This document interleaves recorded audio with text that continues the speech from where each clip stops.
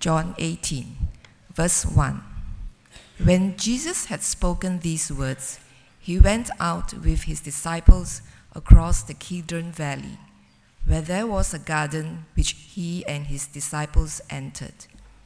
Now Judas, who betrayed him, also knew the place, for Jesus often met there with his disciples.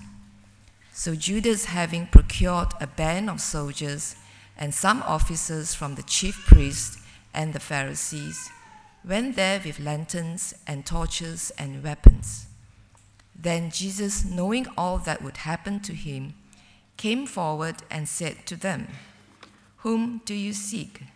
They answered him, "Jesus of Nazareth." Jesus said to them, "I am he." Judas, who betrayed him, was standing with them. Verse 6. When Jesus said to them, "I am he," they drew back and fell to the ground. So he asked them again, "Whom do you seek?" And they said, "Jesus of Nazareth." Jesus answered, "I told you that I am he. So if you seek me, let these men go." This was to fulfill the word that he had spoken, "Of those who he gave me, I have lost not one." Verse 10. Then Simon Peter, having a sword, drew it and struck the high priest's servant and cut off his right ear. The servant's name was Malchus. So Jesus said to Peter, "Put your sword into its sheath. Shall I not drink the cup that the Father has given me?" So the band of soldiers and their captain and the officers of the Jews arrested Jesus and bound him. First they led him to Annas, for he was the father-in-law of Caiaphas, who was high priest that year. It was Caiaphas who had advised the Jews that it would be expedient that one man should die for the people. May God help us to hear his word.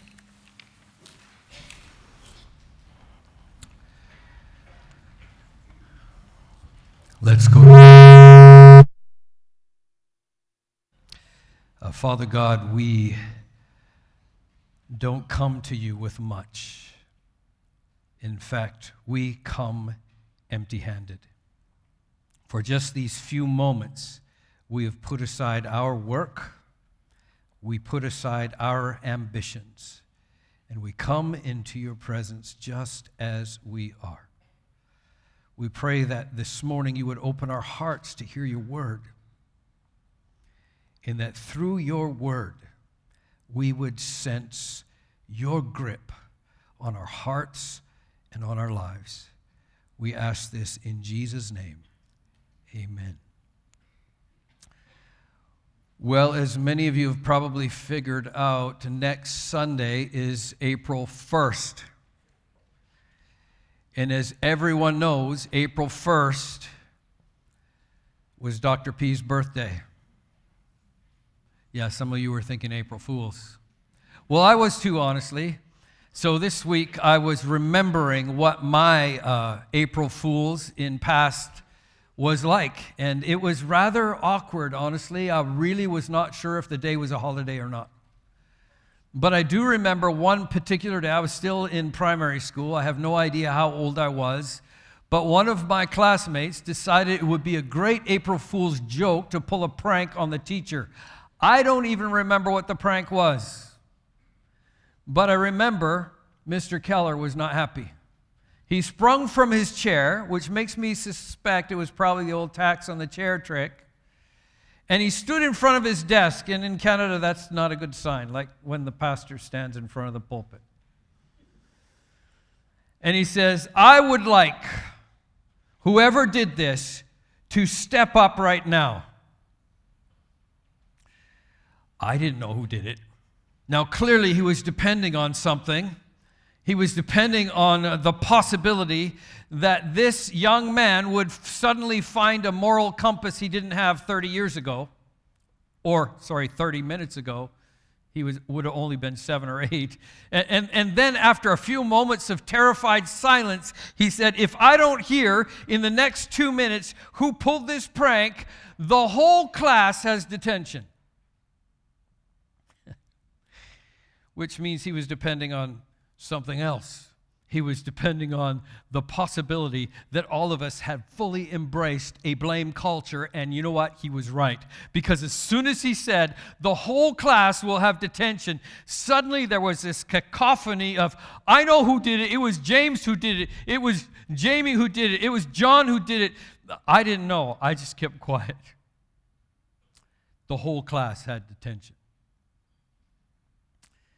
We, all of us, live in this blame culture. From my childhood, and if you have a sibling, you know what I'm talking about.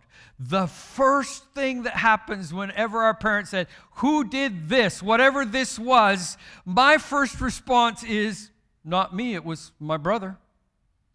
I just assumed if it wasn't me, it was my brother, and I also assumed if I did something, I didn't want to be punished, so it was my brother. I fully embrace this blame culture, and maybe even in your workplace you've encountered this. You know, a project kind of does not succeed, and then there's an evaluation. What is the point of an evaluation? The point is, first, find out what went wrong, and second, find out whose fault it is. So everyone comes to the meeting, right? All prepared to defend their own position of innocence and put the blame on somebody else. We all live in this blame culture. So how do we go through Holy Week in this culture of blame? I want to suggest, this is the outline if you need one. First, when we think we know what we want. Second, and discover what we have. Third, we often offer our worst. And fourth, he gives us his best. I'm moving on from this side. We begin in our text in verse 1 of John 18. When Jesus had spoken these words. Now, whenever a scripture starts with when this happened, then something else happened, then it would benefit us to know what words is he talking about. Many of you know that chapter 17 of John is sometimes called the Lord's Prayer. If you have an ESV Bible, it might have the subtitle that says the High Priestly Prayer. Jesus is praying in the garden, and you will notice that in his prayer, he's not always asking for things. Sometimes he is just talking to the Father, declaring his desires, declaring to the Father what he desires. And here are the last words Jesus spoke then in chapter 17. O righteous Father. This is the only time in the Bible this particular term for God is given.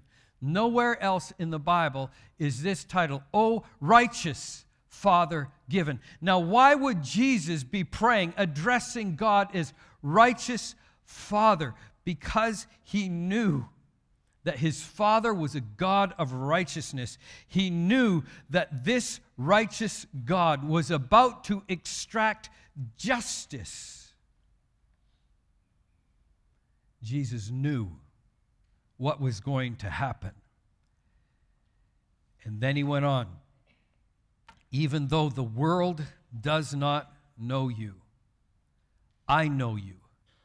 And these, meaning these disciples, some of whom were sleeping around him, one of whom was remembering this prayer, these know that you have sent me. I have made known to them your name, and I will continue to make it known, that the love with which you have loved me may be in them and I in you. This is going to be really, really important that we understand what Jesus is referring to when he says, I have made your name known. That means I have exposed your character. They know who you are, and I will continue, even in this last week on earth, to make your character known. Not just what your name is, but what it means.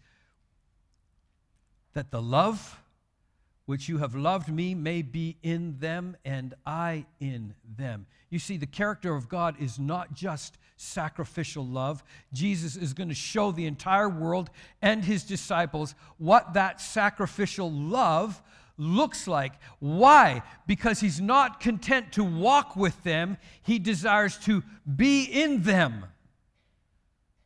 That's the goal of the disciple. Not just to know stuff, but to be saturated, filled with the one who desires to be known. That is the preface to verse 1. So, first, when we think, we know who it is we seek. Verses 2 and 3 says this, "Now Judas, who betrayed him, also knew the place, for Jesus often met there with his disciples. So Judas, having procured a band of soldiers and some officers from the chief priests and the Pharisees, went there with lanterns and torches and weapons." Remember, this is going to project into what we offer our worst. Judas didn't come there with an open heart. He came there with lanterns, torches, and weapons. Well, Jesus was about to teach his disciples what sacrificial love is like. Judas was preparing for something else.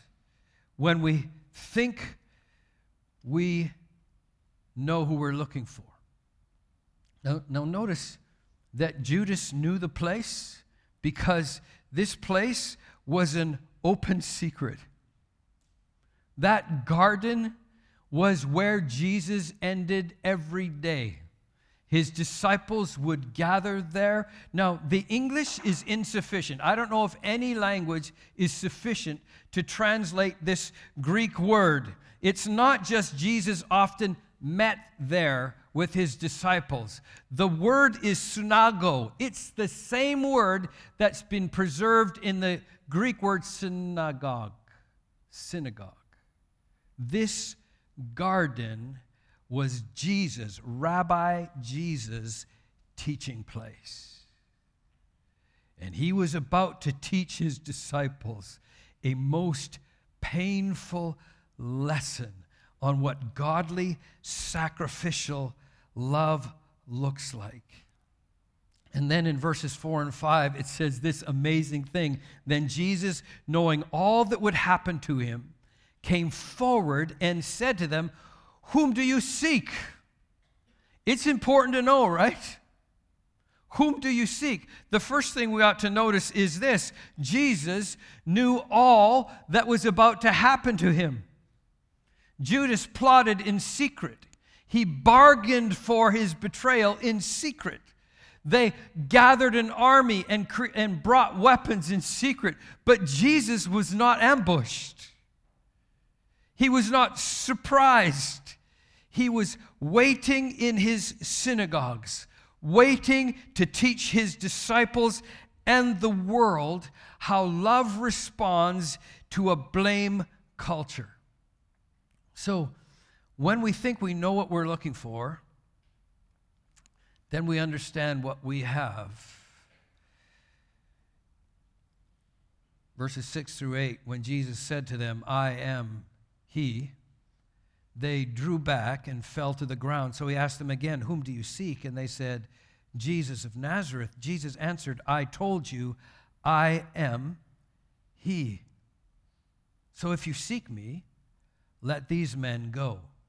Now, the Bible doesn't specifically tell us what the soldiers or who the soldiers were looking for. But what we do know is what they got was not what they expected. And I kind of know how they felt in that moment, because I remember my brother and I would love to go down to the Nicomacco River and go fishing for steelhead. This is a steelhead. Steelhead is a freshwater salmon. It's a salmon that lives in rivers in the north, in Canada. and they are about 15% head, and the rest amazing, flavorful meat. My brother and I love to fish for steelhead. Now steelhead are very fast fish. They fish from the medium part of the depths up to the shallows because they're snatching bugs from the water. That means you've got to really focus. You've got to pay attention. You've got to make your bait skip along the water. Well, have you noticed that I'm not really a focus guy?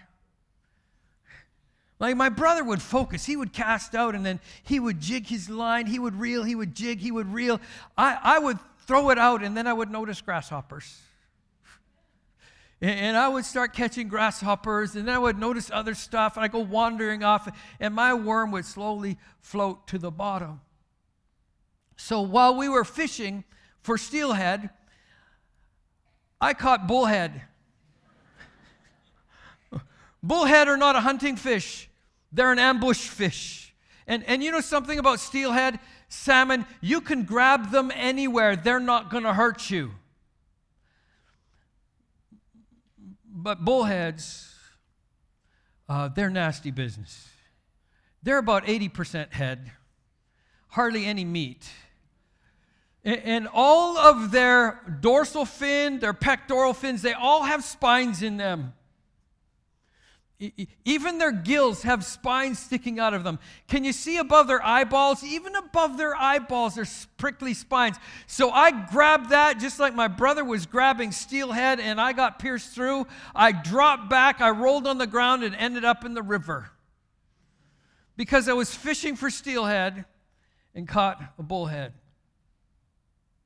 You better know what you're looking for when you come looking for Jesus. Because a lot of us come for different reasons. Right? Some people come to prove him wrong. Some of us have a crisis conversion. I know what you're talking about. When you have a crisis conversion, you need a Savior. I had one of those on a highway in southwest Missouri when there was a shotgun focused right at my head when they were going to send me to whatever freak God who made me. I started needing a Savior in a hurry. I cried out, Jesus, right now. Like, I'll go back to church. Come and save me. That's what I needed, a Savior. Saviors are awesome, right? Because they do intervention and then they leave us alone. But a Lord... that Lord is meddling in every minute of every day of every week of every year. You better know what you're fishing for because you might catch something you weren't looking for. Those soldiers, who were they looking for? Some impoverished preacher from a little village called Nazareth. They didn't expect eternity to respond. When Jesus spoke and said, I am, they fell back because he spoke with the authority of God. Do you understand? This is what John was talking about when Jesus said, I've made your name known. How do we know the name of God?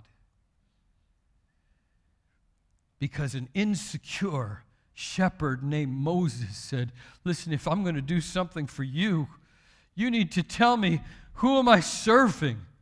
Who am I going to tell the people of Israel that I represent? You remember what God said in Exodus 3, verse 12? He said, tell them I am has sent you. And John noticed all the times Jesus identified with God by using this name of God in a sentence. In John 6, he said, I am the living bread. John 8:23, I am from above.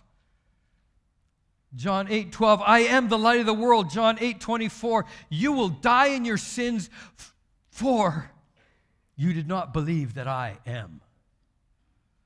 Verse 58, before Abraham was, I am. This word means I exist yesterday, today, forever.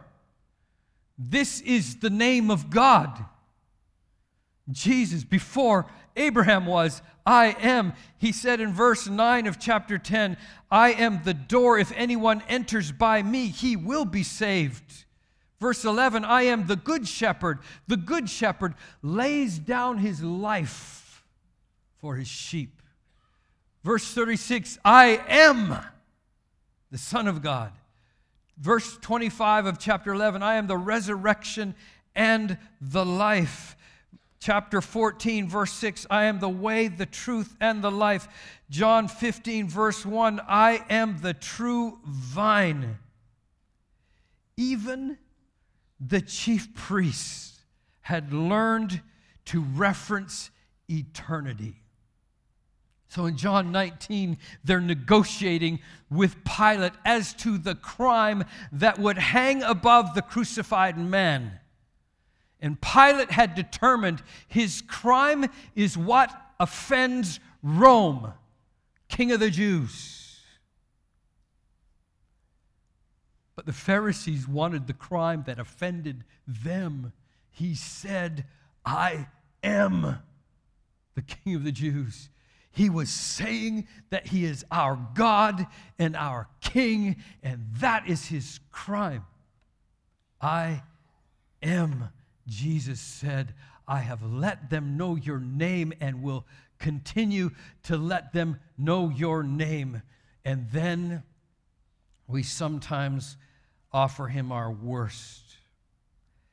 You know, I've come to believe, honestly, that most people have no idea what in the world they're looking for.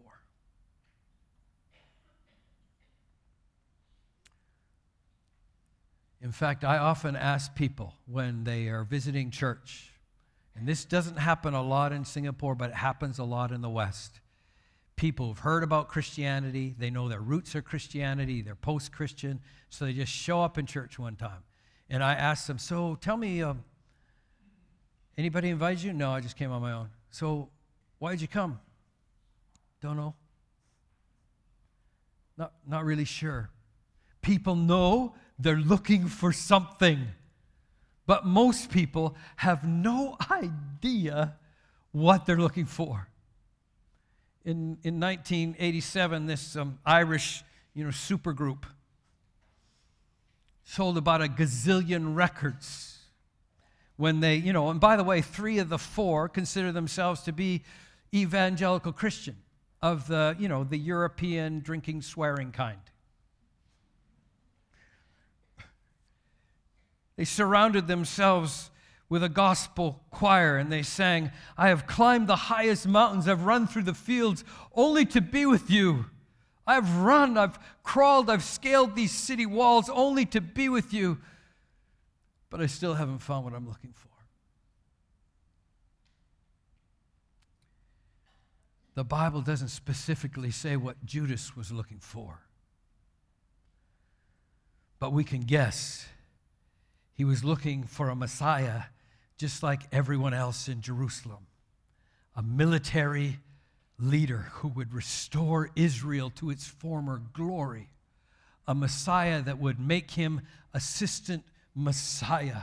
And then he followed, gave 2.5 years of his best years to this penniless prophet from Nazareth. And when he's thinking about messianic greatness, this prophet says to him, if you want to be great, then you've got to be a servant of all. He was fishing for something and got something he did not want. And so instead of coming with an open heart, with an heart full of obedience, he came with lamps and torches and weapons. He said, Jesus, I've gone through these city streets with you. I've climbed hills. I've handed out food, but I still haven't found what I'm looking for.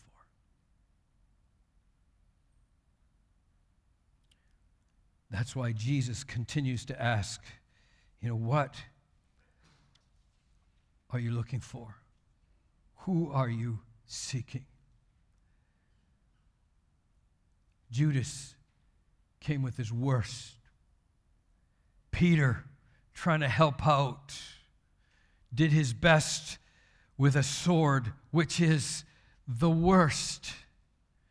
The soldiers, after they climbed up to their feet, bound his outreached arms as if they could tie up the King of Glory.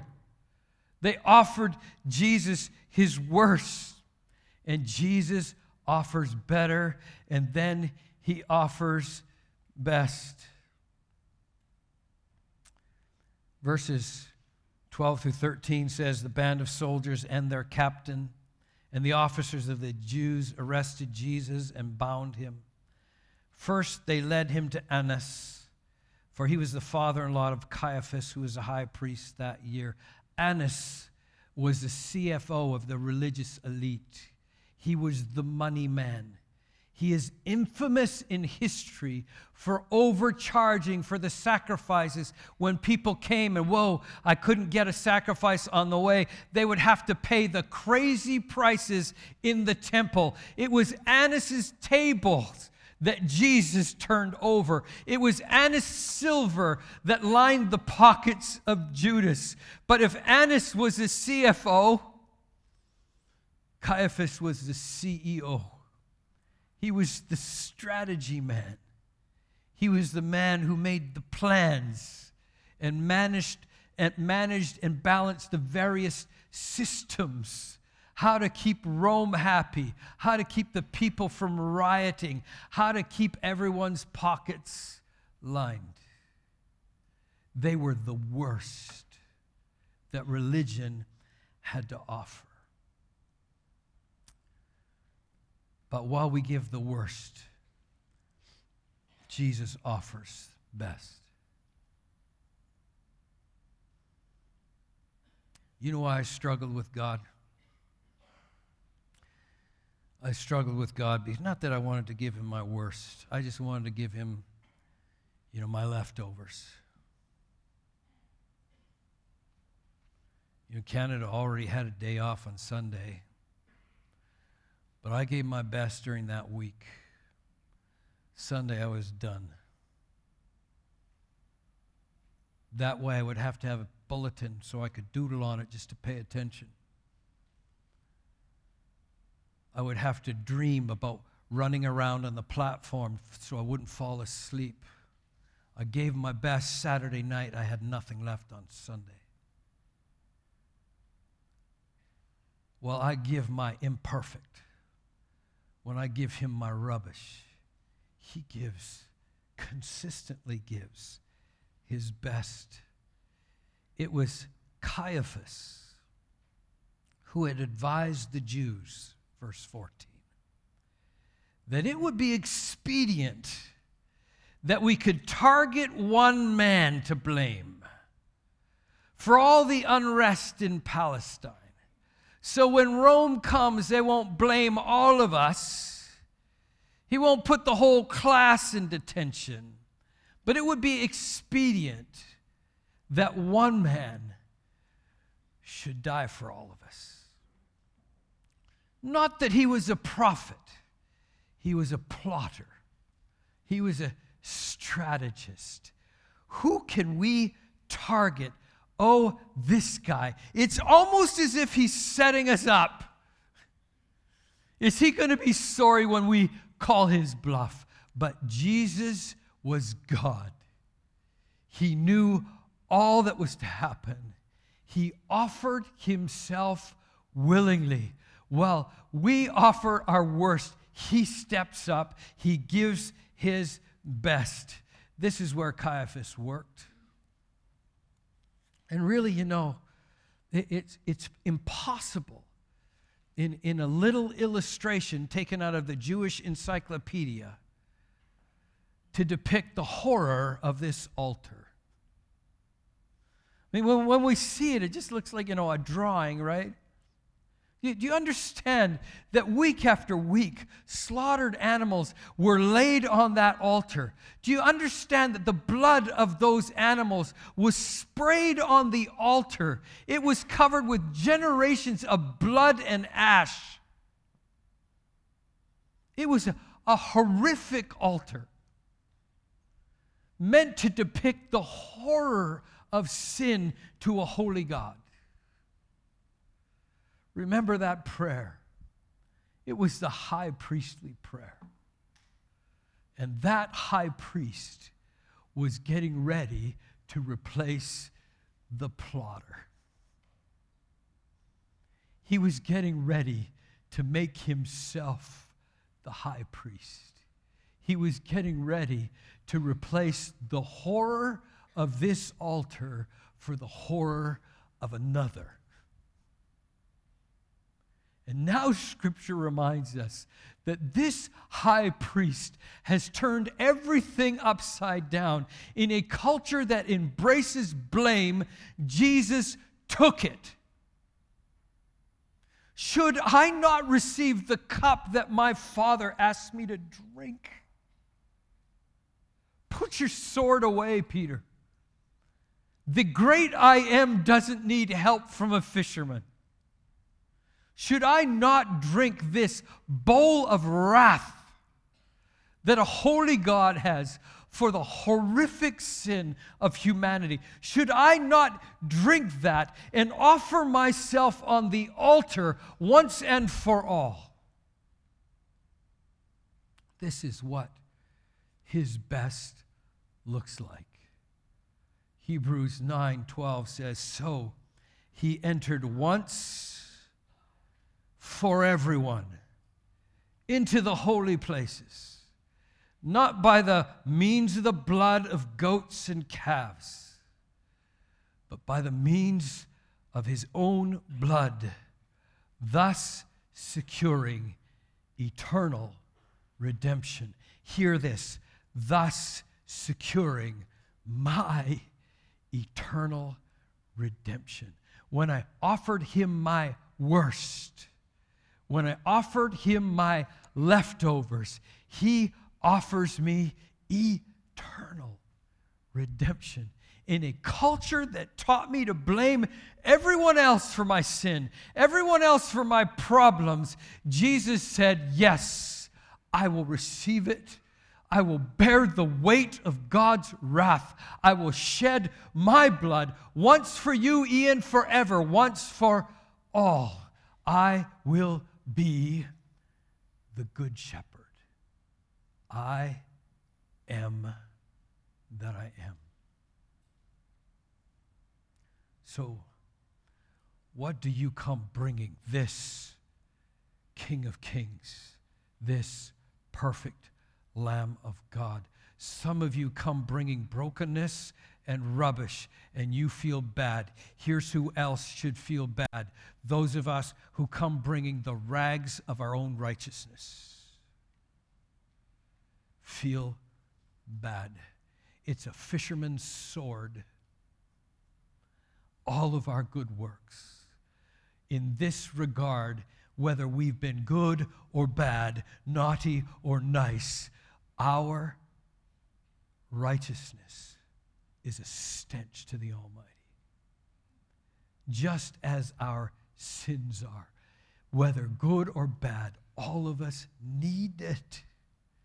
The sacrifice of a good, holy high priest. His blood and his alone. Not my righteousness. That's why we ask you to sing, I will cling, not to the Baptist brand. I will cling, not to Grace Baptist Church. I will cling, not to the religion of Christianity, but I will cling to Christ. He is my priest. I need no other. I would like to invite you to bow with me just for a moment.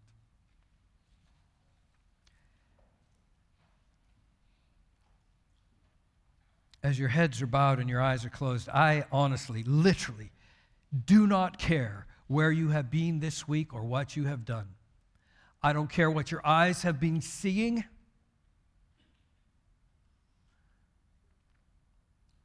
I don't care what your lips have been speaking. Because even now, Jesus Christ does with what no end of pastoral counseling can do. Jesus Christ comes to the holiest place, sprinkling it with his own blood, so that you and I can come empty-handed and cling to him.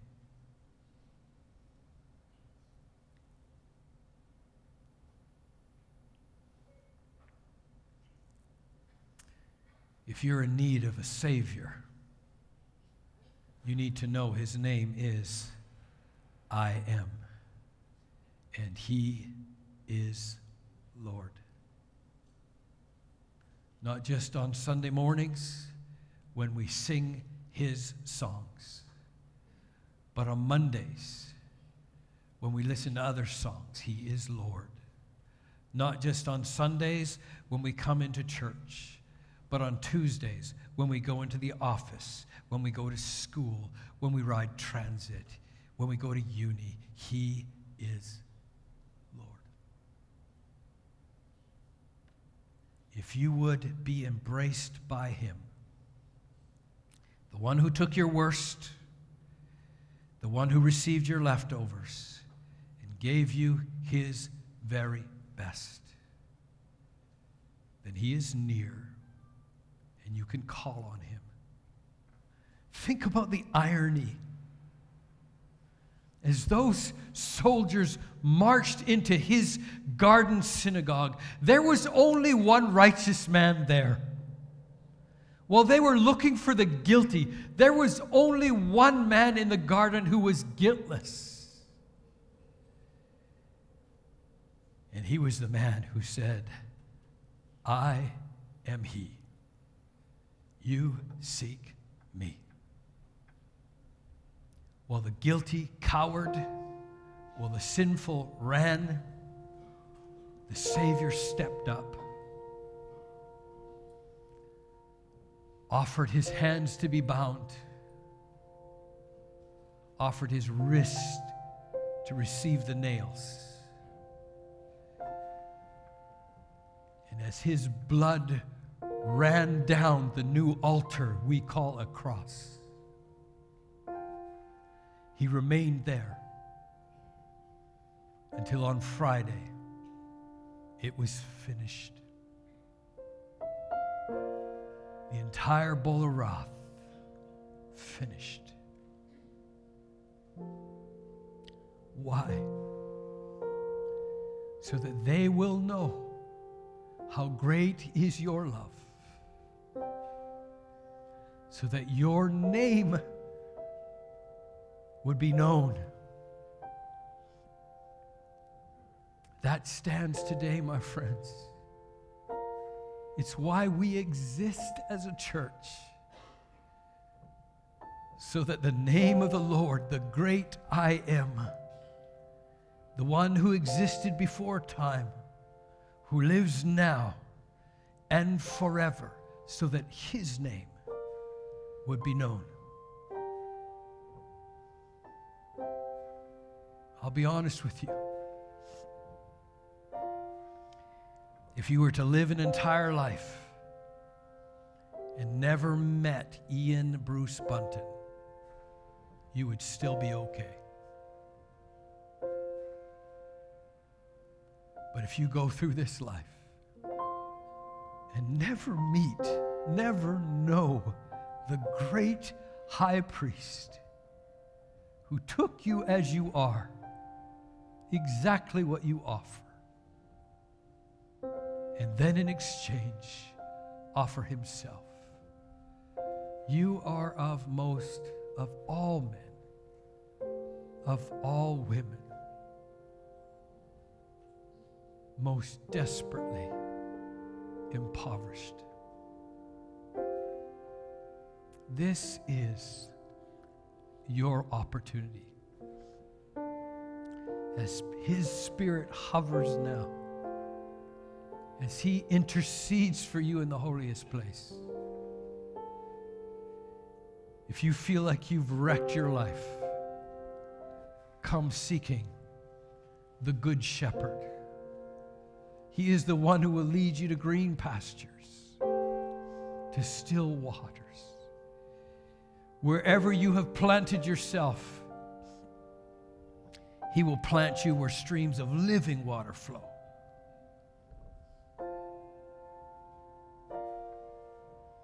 He has taken the blame.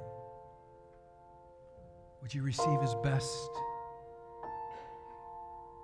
Right now, wherever you sit. I'm not going to ask you to hold your hand up. I'm not going to ask you to come forward, kneel at the altar. Right where you sit, you could have a new day today. If you would say, oh Lord God, I cry out to you, the great I am, ruler of heaven and earth, guiltless and yet who received guilt, my guilt. I come to you. Let me feel your embrace. He will not reject you. Father God, we're grateful that you are the one who comes to seek and to save. It's not our songs that save us. It's not our good behavior. But it is the great high priest who brought us a new idol, altars, climbed up on it, gave his life for the ransom of many. Let us be counted, O God, among the many. Do this so that we may participate, just like the high priest, just like Jesus himself, in making your name known, modeling sacrificial affection. Do this so that you would receive glory. We pray this in Jesus' name. Amen.